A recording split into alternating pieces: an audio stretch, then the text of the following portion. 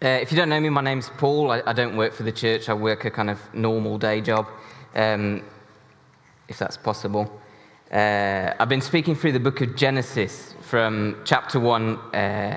Last time I spoke, about a month ago, spoke on chapter 11, the Tower of Babel. Genesis, first book of the Bible, working from the creation of the world. And now we're just arriving at a new section of the book of Genesis. And it's, like I said earlier, it's going to be following the story of this man, Abraham, or Abram. He starts off as Abraham, becomes Abraham, and his wife Sarai, who becomes Sarah.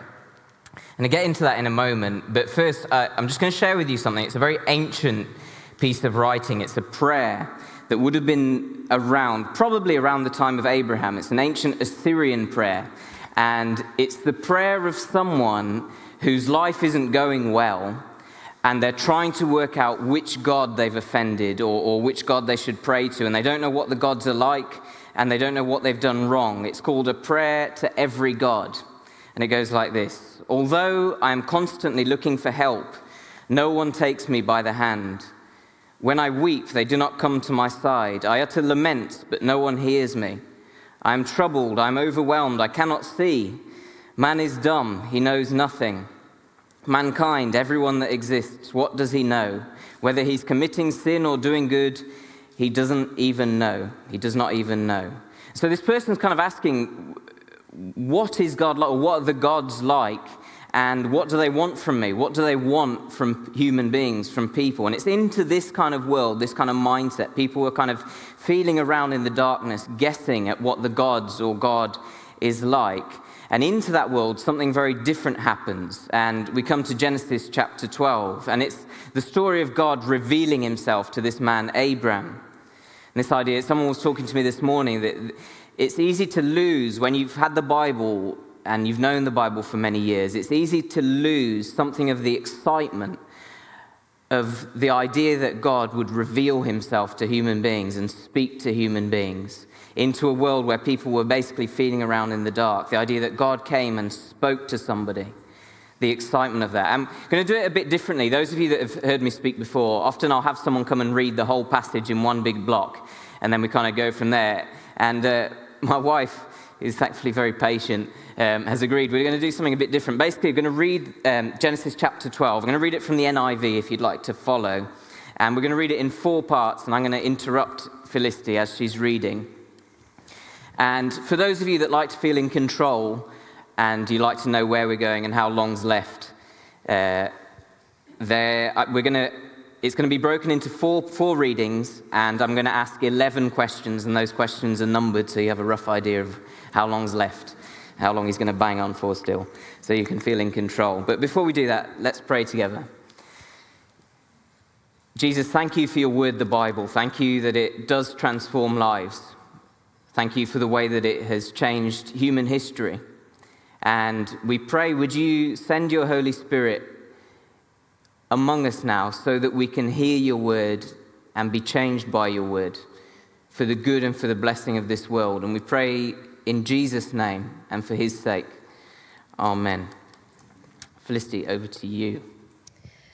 The Lord had said to Abram, "Go from your country, your people, and your father's household to the land I will show you. I will make you into a great nation, and I will bless you. I will make your name great, and you will be a blessing. I will bless those who bless you, and whoever curses you, I will curse. And all peoples on earth will be blessed through you." So I'll interrupt there. Interruption number 1. Chapter 12 starts off, so God speaks to this man, Abram. And he says, go, that first word there, go. And the rabbis and scholars of Hebrew who look at language and how language works, that word go right there at the beginning, it carries a real weight of urgency. You could translate it as get out. It's like get up and go right now, quickly. It's an urgent thing. It's a big thing for God to ask as well. He's not just saying go and move down the street. He's asking Abram to leave the security of his culture. His dad's died at this point, but he's asking him to leave his brother and his brother's family, his friends and his family inheritance, and go somewhere. He doesn't know where he's going. And it's actually quite a similar dynamic in the conversation that you see in Matthew chapter 4 when Jesus calls the fishermen, some of his first disciples. This is Matthew chapter 4:19. Jesus says, "Come, follow me." It's like now. "Come now, follow me, and I'll send you out to fish for people." At once, they left their nets and followed him. And a bit like here with Jesus, with Abram, God's very clear, that next big chunk there underneath, it's very clear what's going to happen if Abram obeys. It depends on Abram obeying, but it's very clear what will happen if he does obey. Firstly, I'll make you into a great nation. And the first people who are hearing this story, we've just learned from the previous chapter that Abram's wife Sarai is barren. She can't have kids. And so that first promise is a bit of an eyebrow raiser. I'll make you into a great nation, the bloke whose wife can't have kids. Straight away, that's a bit of an eyebrow raiser. And I'll bless you. And the idea is I'm going to bless you, Abram, and you're going to be a blessing. And I'm going to protect you from those that would curse you. And through you, all the peoples of the earth are going to be blessed. So it's blessing, blessing, blessing. If you obey, there's going to be a lot of blessing. So when God calls Abram to go, to get out, it's a big call. He's clear about what he's calling Abram into, to be blessed, and then to go and be a blessing to the whole world. So, question is, what will Abram choose? Now, people this morning made a big deal out of me using pictures of camels. I just got into a thing, I had to make a slideshow for this talk, and I just got quite into pictures of camels. So there's a number of, I apologize, it might just be a hump you have to get over. If you don't like camels, there's quite a lot of camel imagery in this slideshow, so I apologize if that's the thing for you. I had a number of conversations this morning about camels, so if that's not your thing, I'm sorry, just ignore them. What will Abram choose? He's been given this instruction and this promise. What will he choose? Something I love about the Bible, but I also struggle with about the Bible, is that the Bible, so Genesis chapter 12 is a very ancient piece of text, and the culture it's speaking into is very different, very removed from the culture we're in today. So very old, very culturally removed, and yet suddenly it can give you a question that's relevant to you now at this point in the 21st century. And one of those questions that's hit Abram, but it hits me as well, is this: what might God be calling me to leave today? And with that, where is God calling me to go? And then linked to those two questions, with God's promise of blessings, what blessing will be lost if I don't obey? I grew up as a kid in the conversation and the dinner table conversation in my family, a name came up a lot, and it was the name Jim Elliot. Some of you may have heard of him. If you haven't heard of Jim Elliot, I'm not going to tell you his life story. If you don't do anything else as a result of today, go away and look up Jim Elliot and find out about his life. His wife wrote a book about his life called Through Gates of Splendor, which you're bound to be able to find online. That's Through Gates of Splendor. Look up Jim Elliot later on. An amazing person. He grew up being a bit of a kind of hero of mine as a kid, and he had this quote which he lived out to the full. He said, "He is no fool who gives what he cannot keep to gain what he cannot lose." He's no fool who gives what he cannot keep to gain what he cannot lose. And if you look up Jim Elliot, you'll see that he lived that out to the hilt. So, what's God calling me to leave today? Where's God calling me to go? What blessing will be lost if I don't obey? And if you're not a Christian this evening, if you wouldn't call yourself a follower of Jesus, this applies to you too, because God calls all people to leave our old way of living and come and live his way. That's an invitation to any human being who hears what Jesus says. Jesus says, "Come, leave your old life and live my life my way." It's an invitation to everyone. And to be clear on that, Jesus never said, "Come and it's going to be a bed of roses. I'm going to give you happiness and peace and joy, and that's going to be it." It's an invitation into a hard way of life, but one that's ultimately fulfilling and has meaning and purpose and is a blessing. So, what will Abram choose? Back over to you, Felicity. So Abram went as the Lord had told him, and Lot went with him. Abram was 75 years old when he set out from Haran. He took his wife Sarai, his nephew Lot, all the possessions they had accumulated, and the people they had acquired in Haran, and they set out for the land of Canaan, and they arrived there. Abram traveled through the land as far as the site of the great tree of Moreh at Shechem. At that time, the Canaanites were in the land. The Lord appeared to Abram and said, "To your offspring I will give this land." So he built an altar there to the Lord who had appeared to him. From there he went on towards the hills east of Bethel and pitched his tent, with Bethel on the west and Ai on the east.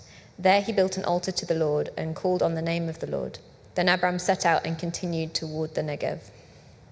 Sorry, I forgot to skip there. My bad. So, Abram decides he's going to obey God. He leaves his family, leaves his land, and he heads out. And God confirms that he's doing the right thing. I don't know if you noticed those words. To your offspring. Abram goes from where his family is, and he goes into the land of Canaan. And God says, to your offspring, I will give this land. So it's going well. And there'll be some people here this evening, and all of us will have met someone like this, I think, if you've been around church life. It often happens at the beginning when someone first gives their life to Jesus or decides to follow Jesus. There's a lot of joy and excitement and peace, and God keeps confirming things, and everything seems like it's going well. God confirms that you're on the right path and you're going the right way. And that's a really good place to be in. That's where Abram is at this point. He's arrived in the land that God said he's going to give him, and God's confirming that he's on the right path. And Abram's saying, I'm the great man of faith, and I'm walking in the promises of God, and I'm in line for some serious blessings. Life is going well for Abram. Oh, yeah. Went a bit weird there, sorry. But it's going well for Abram. God's confirmed that he's where he's meant to be. But then the story takes a turn. Over to you, Felicity. Now there was a famine in the land, and Abram went down to Egypt to live there for a while because the famine was severe. As he was about to enter Egypt, he said to his wife Sarai, I know what a beautiful woman you are. When the Egyptians see you, they will say, this is his wife. Then they will kill me, but they will let you live. Say you are my sister, so that I will be treated well for your sake, and my life will be spared because of you. When Abram came to Egypt, the Egyptians saw that Sarai was a very beautiful woman. And when Pharaoh's officials saw her, they praised her to Pharaoh, and she was taken into his palace. He treated Abram well for her sake, and Abram acquired sheep and cattle, male and female donkeys, male and female servants, and camels. Thanks. What just happened there? So, the story takes a weird turn here. First of all, there's a famine in the land that God sent Abram into, and is that part of the plan? So if you imagine Abram, he's got all these people with him, his family members and other people, and loads of animals as well, and a famine comes, and he needs to feed these people, so they decide to go to Egypt. Now, this is just a screenshot from maps on my phone. This is modern-day Egypt on the left-hand side there. I don't know if you can see very well, but can you see where the Nile runs up there and then out to where it comes out into the Mediterranean? Can you see the green compared to everywhere else around it? Can you see that from down there? They're all brown to the east, but around there, Cairo and to the north, all that green. So the reason in Abraham's time why, if there was a famine in the land, usually because of lack of rain, the reason you go to Egypt is that Egypt wasn't as reliant on rain, because Egypt had the Nile, and the Nile would flood every year. There was an annual flooding of the Nile, and that would allow people to still plant even if it was a bad year for rain. Does that make sense?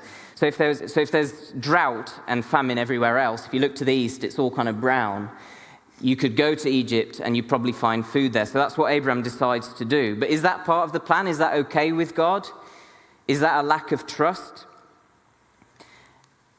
Often the Bible doesn't give us answers to that kind of question. It sometimes frustratingly stays silent on things we'd like to know. And usually that's for one of two reasons. So you'll have to ask a question like that of the Bible, and usually the Bible's silent on it for one of two reasons. Firstly, it's God's way of saying, I've given you a brain, you work out what's going on here. Or secondly, and I think that's what's going on here in this story, is that question that you're asking isn't the main point of the story. It's not what the story is trying to get at. You're asking the wrong kind of question. I think that's the case here. So Abraham arrives in Egypt, and he realizes, actually, I've got this really beautiful wife with me, and there's a power structure here. I'm just a refugee arriving with nothing in my hand. I'm here because I'm desperate, and I've got a beautiful wife, and there's a power structure here.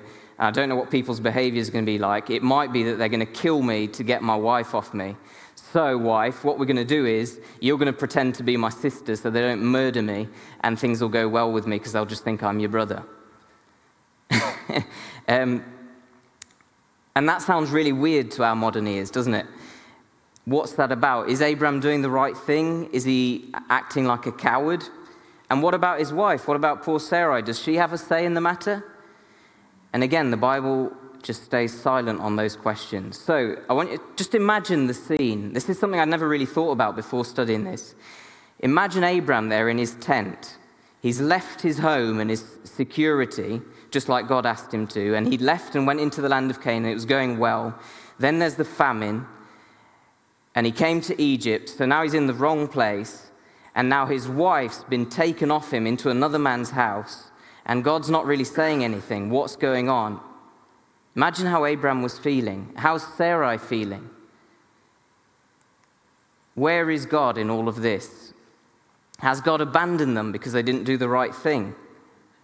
And coming back to us today, maybe it's a little bit like where some of us find ourselves this evening. Maybe you became a Christian a long time ago, and things started off well with God.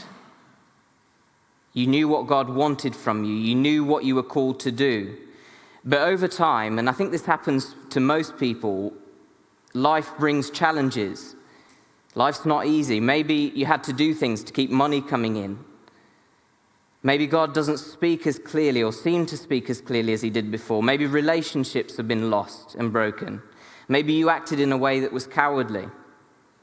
Maybe you're not in the place God called you to be. And these are questions that Abram may have been asking, but we can ask too. Questions like, have I gone too far from God's plan? Is God still interested in my life? And I'll just quickly, just a side note, I think there's another point here. It's not the main point in the story, but there's another point that's interesting here, looking at this man, the Pharaoh, the king. He's the head honcho in Egypt, the big man. And he has all the consumer power. Just look at these verses. When Abram came to Egypt, the Egyptians saw that Sarai was a very beautiful woman. And when Pharaoh's officials saw her, they praised her to Pharaoh, and she was taken into his palace.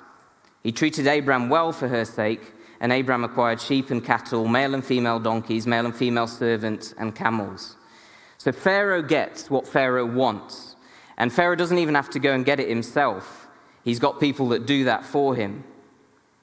And what about the strangers that he's taken this lady off? Well, he's generous and he's paid them, hasn't he? So everyone's happy. And I can see it, some of you guys in your faces even now. Some of us will be uncomfortable with this idea of using a lady, Abram's wife Sarai, like a commodity, something to be traded with. And you might be saying, that's wrong. And you're right, that is wrong. But all over the world today, and all through human history, the reality is, the harsh reality is that human life has been used as a commodity to be traded with. That's just a reality of our human history. And it's a reality of what's going on today, even in this country. Modern slavery hasn't gone away. Human lives have been treated and are treated as something to be bought and sold. And it's actually the reason why, if in your gut you're feeling that's wrong, human beings shouldn't be treated that way, that's probably because we live in a society that has been very shaped by the teachings of Jesus and of the New Testament on the inherent value of human life. Whoever you are, you have an inherent value. And so that feeling of revulsion against treating someone like Sarai like that comes from living in that kind of background. But there's an important point to be made here.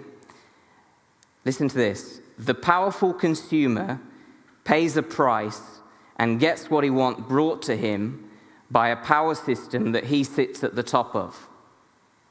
I'm going to repeat that again for you. The powerful consumer pays a price and gets what he wants brought to him by a power system which he sits at the top of. And you might think, oh, that's awful, isn't it? That's dreadful. But think about this. Who made the clothes that I'm wearing right now? Who made them? The lunch I had earlier today, who produced that food? Looking at the phone in my pocket, who mined to get the metals in this iPhone? Who sweated and worked to make it? Who walked and carried and drove to bring me all these things? Or if you think closer to home, who's looking after my relatives and my friends so I can have the freedom of a day off today? And then ask yourself this: were all those people paid a wage that I'd be happy to work for? And do they work in conditions that I'd be happy to work in? So this chapter asks a difficult question, which is this: am I really that different to the Pharaoh? Is anyone being exploited by my lifestyle? I've always found, I'm going to show you some verses from the book of James in the New Testament. I've always found these verses slightly scary in light of the society that I live in and the way that I live as a consumer. And it's always given me pause for thought, and it's these verses. Look, if we think about the way that we consume and where we get our stuff from, the wages you failed to pay the workers who mowed your fields are crying out against you. The cries of the harvesters have reached the ears of the Lord Almighty. You have lived on earth in luxury and self-indulgence. You have fattened yourselves in the day of slaughter. The Bible's very clear that God is a God who looks out for the poor and the oppressed and the marginalized. So, back to the story. Pharaoh has Abram's wife in his house. Abram's in Egypt, which is not the place God's called him to be. There's not a lot Abram can do to change his situation. He's low. He's in a real low point. But do you remember what God promised Abram at the start of chapter 12? He said these words: I will bless those who bless you, and whoever curses you, I will curse. And the question is, has God forgotten Abram? But the Lord inflicted serious diseases on Pharaoh and his household because of Abram's wife Sarai. So Pharaoh summoned Abram. What have you done to me? He said. Why didn't you tell me she was your wife? Why did you say she is my sister so that I took her to be my wife? Now then, here is your wife, take her and go. Then Pharaoh gave orders about Abram to his men, and they sent him on his way with his wife and everything he had. Thanks, Felicity. That's the end of chapter 12.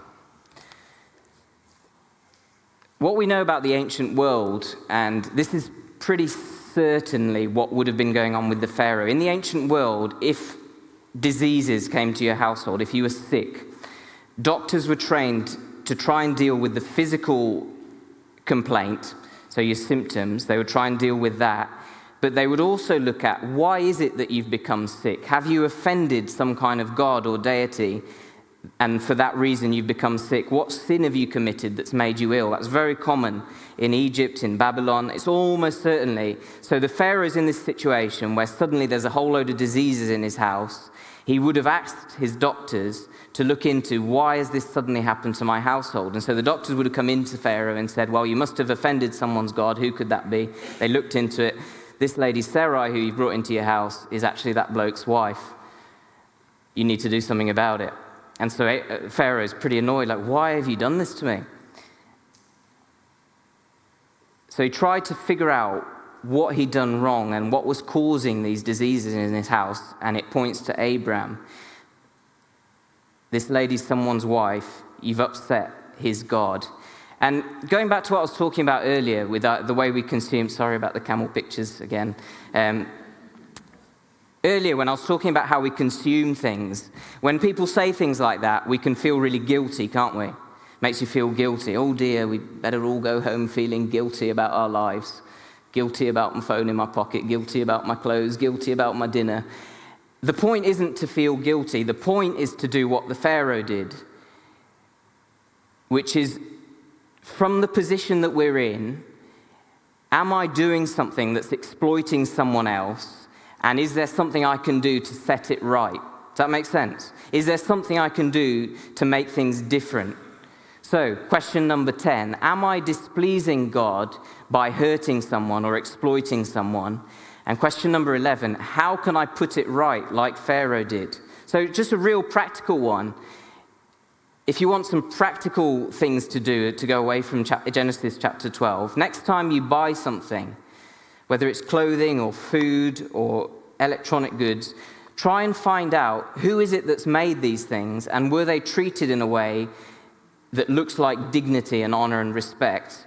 Or actually, are my consumer habits fueling a system that encourages the oppression of people that I don't even know? Remember, the Pharaoh had nothing to do with Abram until the end of the story. People brought Sarai to him.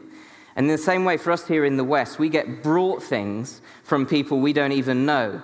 So next time you buy something, why not look into the people that have made it for you or have grown it for you? Try and work out where that's come from. But onto the story itself. The point here is God had not forgotten Abram or Sarai. Just when things looked really, really hopeless for them, God steps in. I find it really encouraging that Abram, this great hero of the faith, we all look up to Abraham. What a guy. He was at some point, he was in a tent and his wife had been taken from him. And he was a refugee in a land because of famine. And he didn't know if God was ever going to speak to him again or not. Have you ever thought about that? But God does step in. He's faithful to his promises. Do you remember that prayer from the start? A prayer to every God. Someone who's just desperately trying to work out, what have I done wrong? How do I please the gods? Contrast that with Psalm 116. Such a different kind of attitude. But this is the God that we pray to. I love the Lord because he hears my voice and my prayer for mercy. Because he bends down to listen. I will pray as long as I have breath. Death wrapped its ropes around me. The terrors of the grave overtook me. I saw only trouble and sorrow. Think of Abram in his tent. Then I called on the name of the Lord. Please, Lord, save me.